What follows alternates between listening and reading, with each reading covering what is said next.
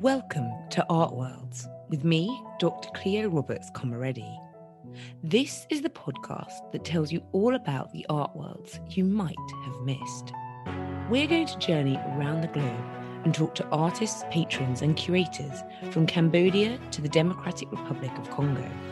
With this, we'll build a truly international perspective of the many thriving art worlds. India, a country teeming with people, home to part of the Himalayas, deserts, the Ganges, and hundreds of languages, is an astoundingly diverse and dynamic part of the world.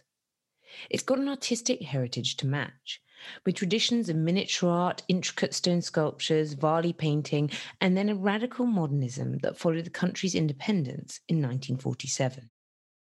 After economic liberalisation in the early 90s, contemporary art and its market began to boom. Today, across India, commercial galleries and foundations are the backbone of a system buoyed by private philanthropy and sheer enthusiasm for the arts. In this episode, we go to New Delhi, India's capital. At the end of a modest track, effervescing with street stands, construction work, and motorbikes swerving past rickshaws, is Coj. It's a haven.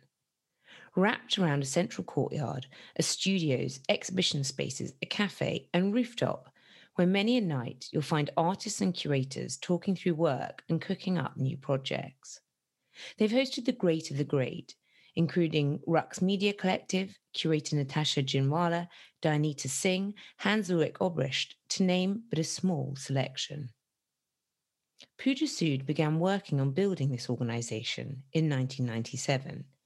She's seen it all, from rushing around to find warm goat lungs to filling out reams and reams of visa applications. She joins me from her office to explain Coj's ethos, its growth, and the challenges she's encountered along the way.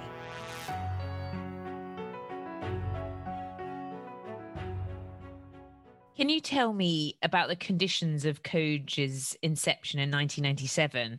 The idea of an artist-led space must have been rather baffling in the context of what was then quite a formalised conservative art world in India. Well, 1997 was nothing like what it is today. The art world was really small. We had very few galleries. Most of them showed painting of the modernists. Contemporary art had a very small place. And it was very, very hierarchical. It was painting, sculpture, maybe graphic work, no photography, no installation. The few artists who were able to travel normally went abroad on scholarships, like Charles Wallace or the INLAC scholarship. And so let's put it that way, we really felt our third world status in 1997. There was that sense that, we were somewhere on the periphery of the art scene, the main stuff happening in the West, so to speak. And I think it was at this point that, the Coj workshop began, largely when Robert Loder of Triangle Arts Trust came to visit India, and we were the first workshop in Asia. And I think it seemed like, wow, we could have a space which was outside of institutions, either an educational institution or, for that matter, a gallery, because we did not have public or, not-for-profit spaces like the one we have now at Coj and many others that have sprung up. And so the fact that we could have this 2-week intense workshop with international artists on home turf, and international being truly international. So the focus being on the global south. So whereas we had artists from Britain and maybe not from America really, but Britain and maybe France because of the funding, but we also had artists from Africa, which is where Triangle had a huge presence, right? So from South Africa, we had David Poloane, and we had somebody from Kenya, and a lot from the region. So from Pakistan, Sri Lanka, Bangladesh is what we had begun to build. And I think for us, that was magical. So, and don't forget, this was way before 2001, when India became liberalized, when this whole globalization, where everybody was on a plane and everybody, like the world was suddenly this very close-knit family.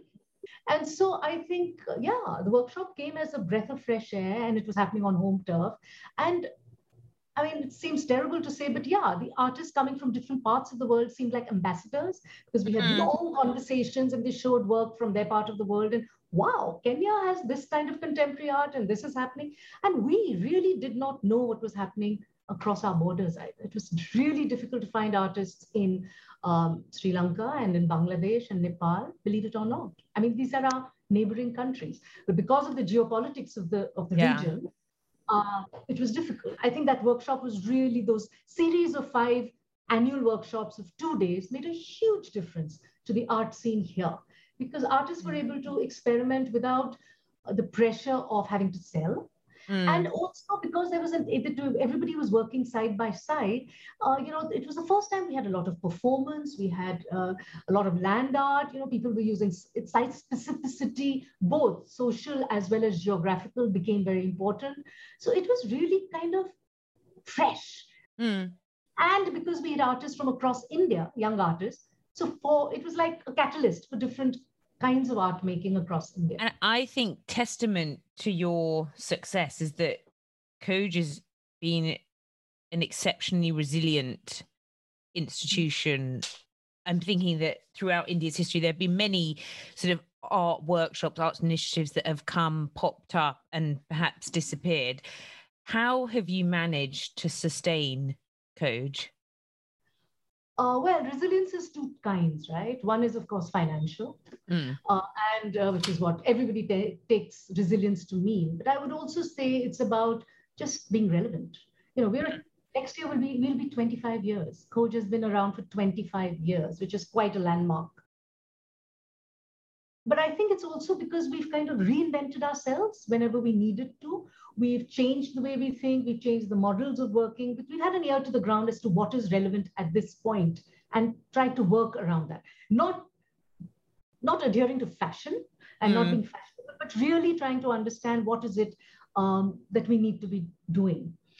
Financially, I think we were warned, and I have to really thank some of our funders who really handheld us, that, at some point you've got to build some form of a corpus or some form of an endowment for yourself. Yeah. That's going to function.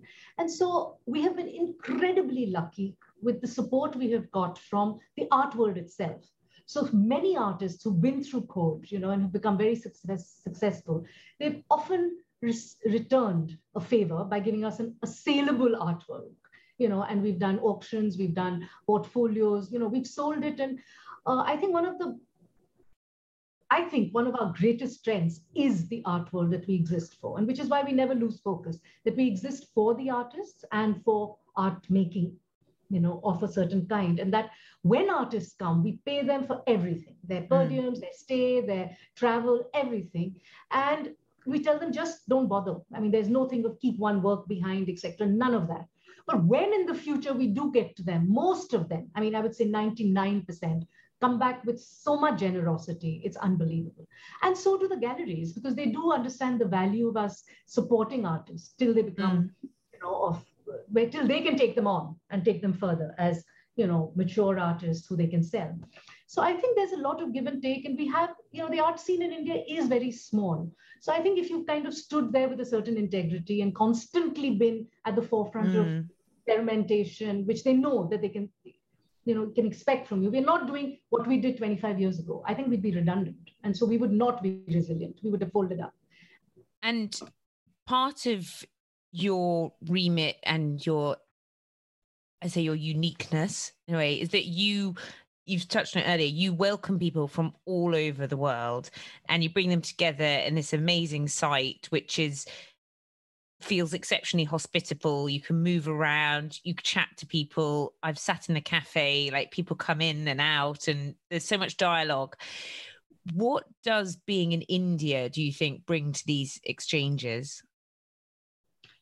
Okay, to start off with, I think the most important thing to remember is that we exist to support the Indian art scene, right? We're here. But at the same time, you can't ghettoize yourself and think that, this is what the Indian artists, and so we will only work with Indian artists, which is happening across the world, by the way, now at this current stage, where everything is becoming so nationalist and inward. But I think what has really been good is for us to say, okay, this is what we're looking at, but let's just say what people abroad are thinking. What's the global thinking around it? Let's bring in interesting artists who want to travel and come to our home turf, work on with our challenges, and I think a lot of artists realize also how freeing it is to work in some of our, in our spaces as well, because you can do anything. And I've had artists ask for warm goat lungs for a performance. I mean, crazy stuff.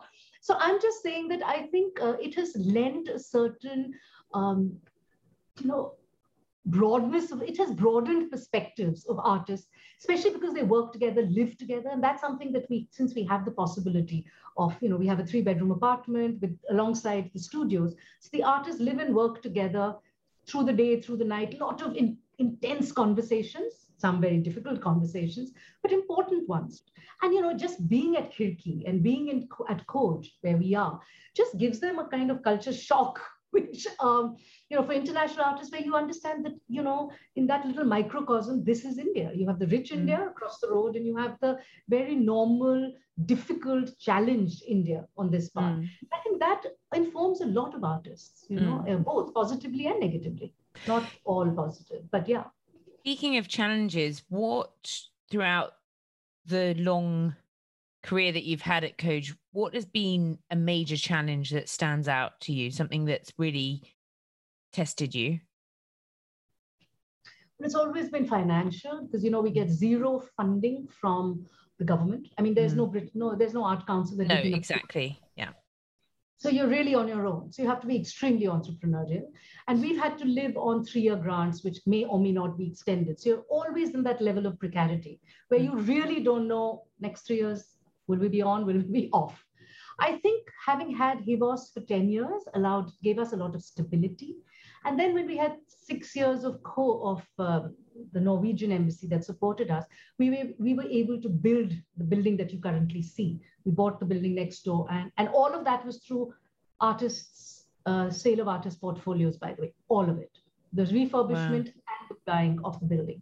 So that's why I say we owe a lot to the art community, the artists and the curators and the galleries who really supported us in this journey. I think the other challenge for us, where we are so committed to working in the region, and regionally we've set up the whole South Asia network, the CISA program, which is a curatorial program in South Asia and Iran, and has been visas and political, the politics of the region that interfere so strongly. There are times when there are good times and, artists flow with complete ease. But now look at what's happening in Afghanistan as we speak. And we've had some fabulous fellows from across Afghanistan who've come to India. I mean, we've had 10 fellows for our art management program over the last 10 years. We've had 2 or 3 for CISA. And we don't know how to help them now at this current stage. But it's the politics, the geopolitics that become impossible sometimes to do what you have set up as your own mandate, and which we truly believe is important, this track to diplomacy. Otherwise, our next generation is going to believe that all Pakistanis are our enemies, which is not true. We have the best friends across the region, but this whole sense, if you don't meet people, if you don't see them, if you don't go across, you can be fed anything. So I think it's been the politics of the region, the geopolitics, that has really come in the way and been very difficult. I mean, I thought there have been times for a program, I've spent 80% of my time just getting visas. Yeah. Home Ministry, Ministry of External Affairs, it just carries on. Police inspections, it's just very difficult. So it's not as easy as you apply online and you get the visa. Politically, you spoke about like some more international relations. The local political environment is incredibly difficult at the moment. How does that make operating for you? Has it had an effect on Khoj? Well, as we speak, you do know that we have something called the FCRA, Foreign Contribution Regulation Act. This is something, if you don't have that number, you can't receive international funding. Organizations like us don't receive international funding. We may have to pack up, for the simple reason that there isn't money for experimental art in India. Currently, not at all, because all money on all, company CSR, corporate social responsibility, is going rightfully towards public health care and poverty alleviation, et cetera, which is now in the aftermath of the gruesome COVID wave we've had, is completely understandable. But even at the best of times, philanthropy for culture has been very, very marginal. So if we don't get international money from organizations that understand the worth of culture and art in society and the relevance of it for democratic society, especially, I don't know how we're going to function. So right now, all our FCRAs, I think about 20,000 not-for-profits have them up for renewal. We don't know whether we're going to get it or not. Might not. So I don't know how we're going to. That's why I said we're constantly on this level of precarity. Also, the kind of censorship that is being imposed on what you say, how you say it, etc., is making everybody cautious. So I think it's important for us to just do what we do, but sensibly and with a certain amount of wisdom. So the less said, the better.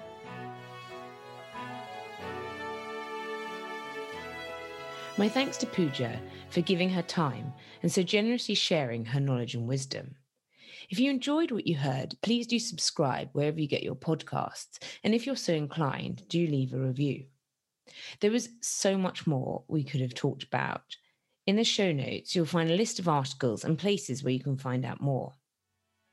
And join me next time when we go to Goa to meet the renowned and insightful artist Nikhil Chopra, who reveals how he began his performance practice in his student apartment, dressed in Victorian regalia. This has been Art Worlds with me, Dr. Cleo Roberts-Comeretti. See you on the next journey.